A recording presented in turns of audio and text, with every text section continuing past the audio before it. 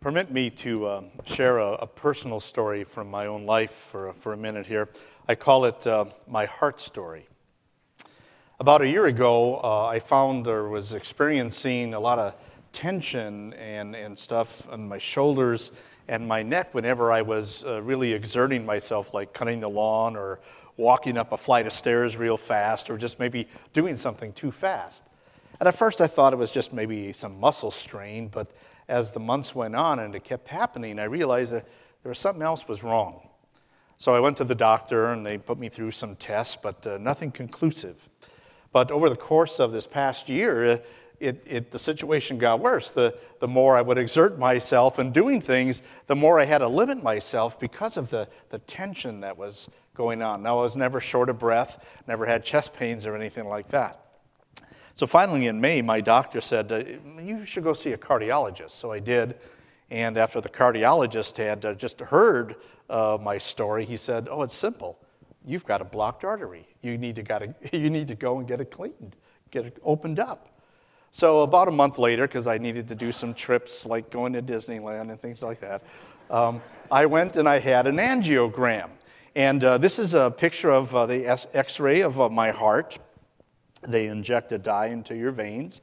And if you look at that area there, you see that all that black stuff, which is supposed to be that dye going through the heart and down the arteries, it stops. And so they determined that there was 100% blockage in my right coronary artery. And then they did an angioplast, and 20 minutes later, the artery is open and the blood is all flowing again. Now, the doctor said, fortunately, God has created our bodies so that blood found another way to get around, so that's why I didn't have a heart attack. But obviously, I had some blockage there, and I didn't know it. But I was having symptoms that were telling me something isn't right, it needs to be changed. My question for you is there anything blocking your heart? Blocking your heart from following God? Blocking your heart from being totally committed to Him? Today, as we continue our series of messages entitled Lessons from the Lord, we're going to have one on basic discipleship, Discipleship 101. It's about following God.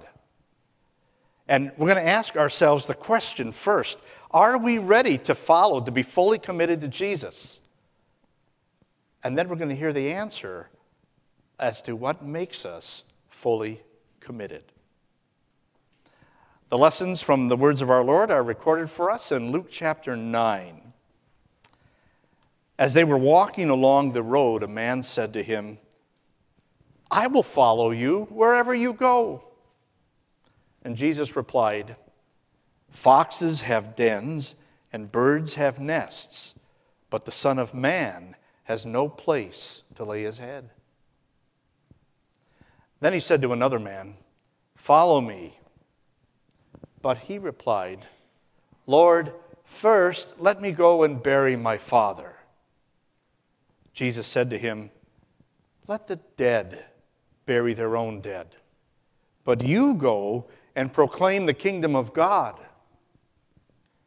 And still to another he said, man said, I will follow you, Lord, but first let me go back and say goodbye to my family.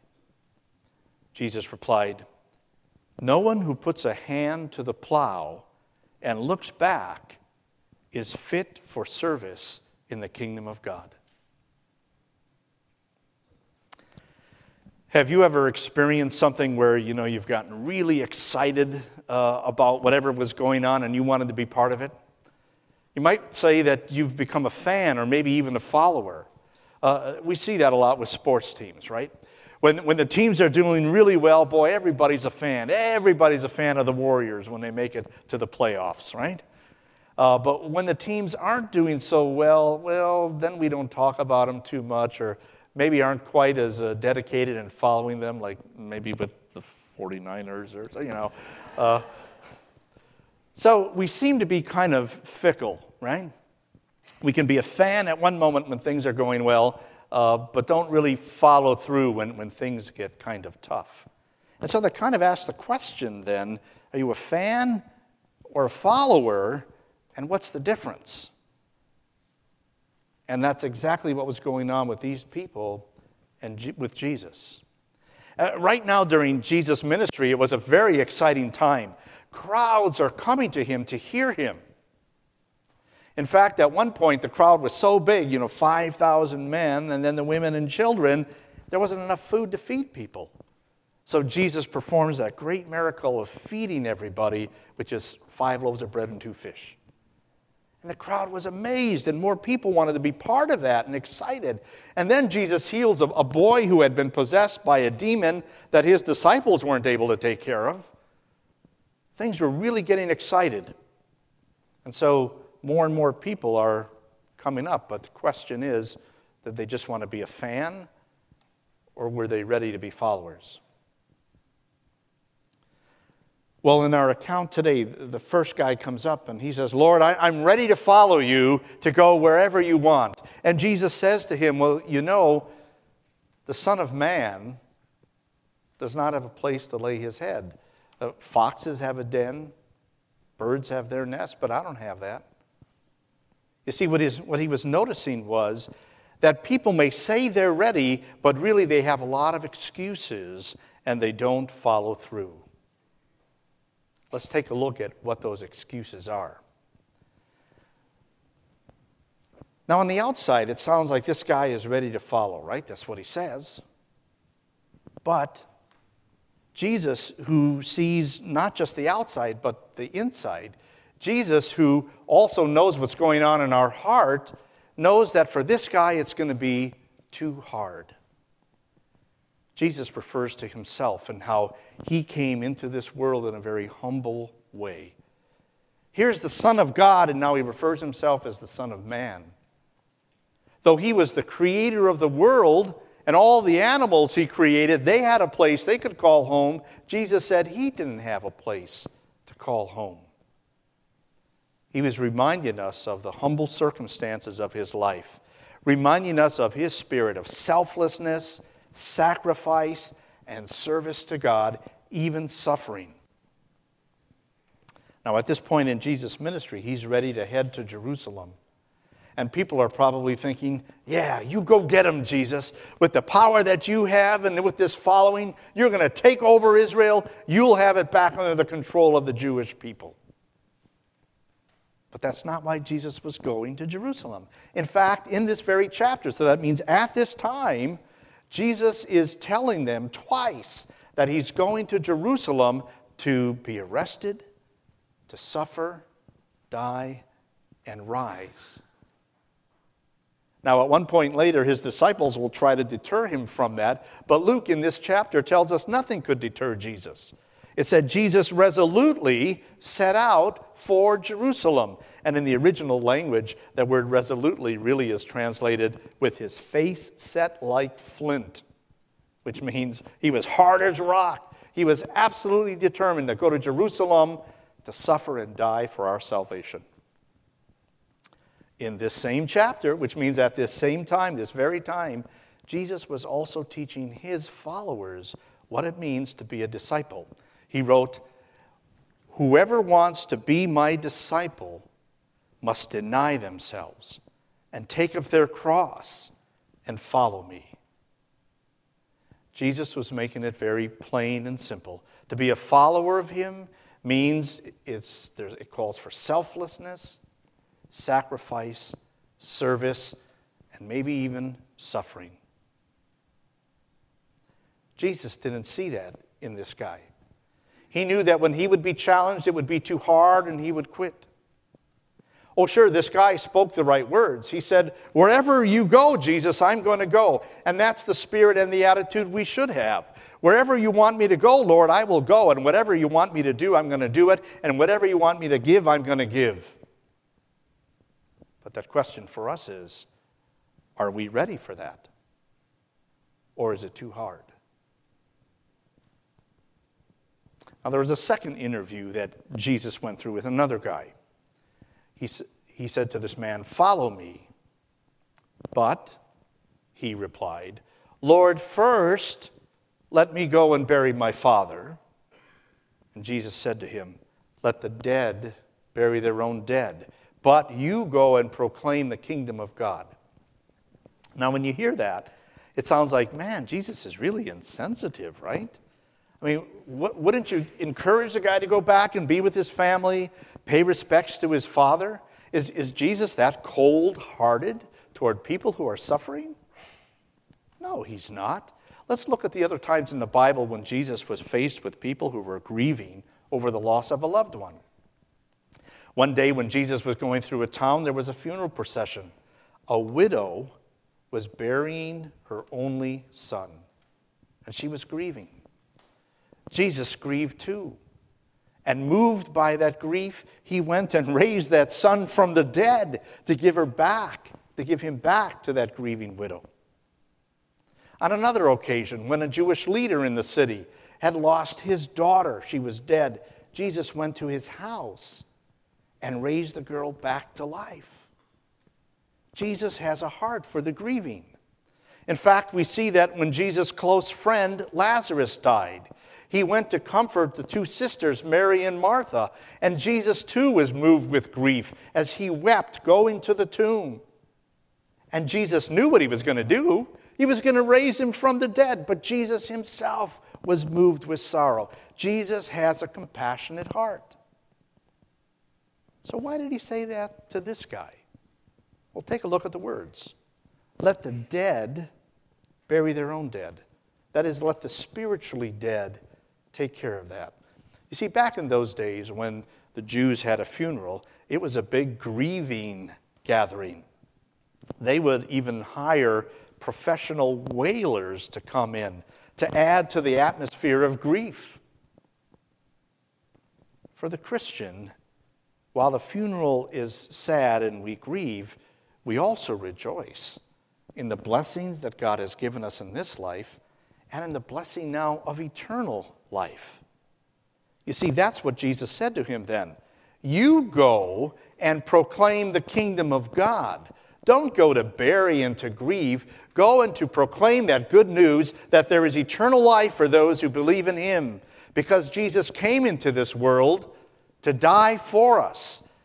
And he rose again to conquer death, and he gives us the victory. You see, what Jesus was saying is, while you may think you have other obligations, put God first. Whatever it is, in your work, in your school, in your family responsibilities, in your recreation, whatever obligations you have, make sure you're living for God first. Then Jesus conducted a third interview. Still another said, I will follow you, Lord, but first let me go back and say goodbye to my family. Jesus replied, no one who puts a hand to the plow and looks back is fit for service in the kingdom of God. Now again, we see things on the outside. Jesus can see into the heart. And what he sees probably is that this guy's heart is just not going to be in it. Jesus can see the future, so maybe he would see this guy going back to his family and just deciding, oh, you know what, I don't really want to leave home yet. Or maybe he'd go back to his family, and we don't know the family situation, but maybe he'd have a father who would say, you know what, you're not going to follow that guy, that crazy guy, and go all over and get in trouble. You stay home. Or maybe he had a wife who said, oh, you think you're going to get out of the house chores? No way. You stay here and take care of this. Whatever the situation was clear, this guy's heart was not going to be in it. Now, Jesus isn't saying we should neglect family or neglect obligations to family, but what he was teaching is that God must come first. I believe that Jesus probably saw that inside this guy's heart, he simply had a yearning to stay home. Something else was going to get in the way of his commitment to follow the Lord. Is it that way with you? Do you have some excuses why you aren't so dedicated and committed to following the Lord? In other words, is there something that's blocking your heart, keeping you from wholeheartedly following Christ? When you hear Jesus' words, you get the clear message. It's them, or this, or me. Jesus was simply calling us to put him first. There's nothing wrong with having a home. And absolutely, we should have good family relations and obligations and take care of those responsibilities. But doing that first because of our commitment to following God. You see, sometimes we take the things of this life, the temporal things, and we ascribe so much value to them that we neglect the value that should be given to the spiritual, to the eternal things.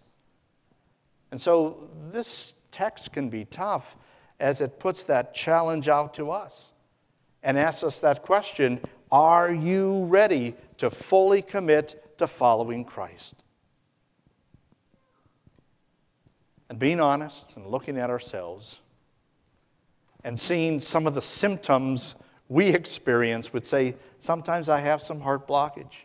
Sometimes I falter in my following of Jesus. But yet, Jesus looks at us and says, no, you are ready to follow me. And that's because he has said, you're excused. By that, I don't mean you're dismissed from those obligations. Don't worry about it. No, he's simply saying that our faltering, our failings have been taken care of. You see, we follow Jesus not because we're trying to get something from him by doing it. We don't follow Jesus because we're trying to make up for all the times we failed. We don't follow Jesus because we think by doing so we are gaining more blessings here and eternity. That's impossible. Our failings have only brought from God separation from him. And Jesus experienced that in our place. When Jesus died on the cross, he was experiencing that separation from God, that hell, not because of what he did, but because of what we did and what we failed to do. It's because Jesus paid the penalty for our failings that we've been excused from our failings. We can't do it on our own because the only way we could do that would be to give up our life. And if we give up our life, how could we have life? But Jesus gave up his life for us so that we have life. But there's also something else that we're obligated to. God said that in order to be in heaven, or in order to be in his presence, we have to be absolutely perfect. That is, we have to have obeyed every law that he has given. And we know that's impossible because we're not always patient. We're not always kind. We're not always loving. We're not always worshiping and always praying and trusting in him above everything. But Jesus was. Jesus was perfect in every situation. Even though he was tempted like you and I are, he never once sinned. So God then takes that perfection, that righteousness of Jesus, and he credits that to us simply through our faith in him. And so now we are ready for eternal life. The penalty has been paid and righteousness has been given to us.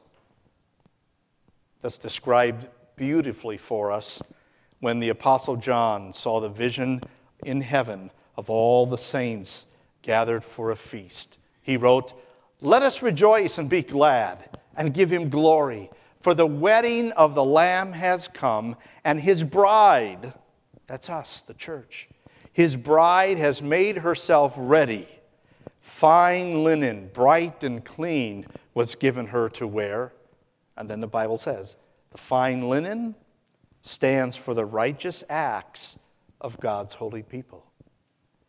God has given us the righteous acts we need so that we are ready for eternal life. But we are also ready right now to serve him because God has also given us his Spirit. That Spirit has given us faith in Jesus, and through that faith we have that righteousness of Jesus. With the Spirit now, we are equipped to be able to serve God, to follow him wholeheartedly. Now you might wonder, how does that happen? Is there some kind of supernatural event I should experience? Some kind of heart event? Here's how he does it. The Apostle Paul said, Christ himself gave the apostles, the prophets, the evangelists, the pastors and teachers to equip his people for works of service, so that the body of Christ may be built up. God knows our weaknesses. He knows our limitations, but he has given us his Spirit to overcome those weaknesses and limitations so that we are ready to follow.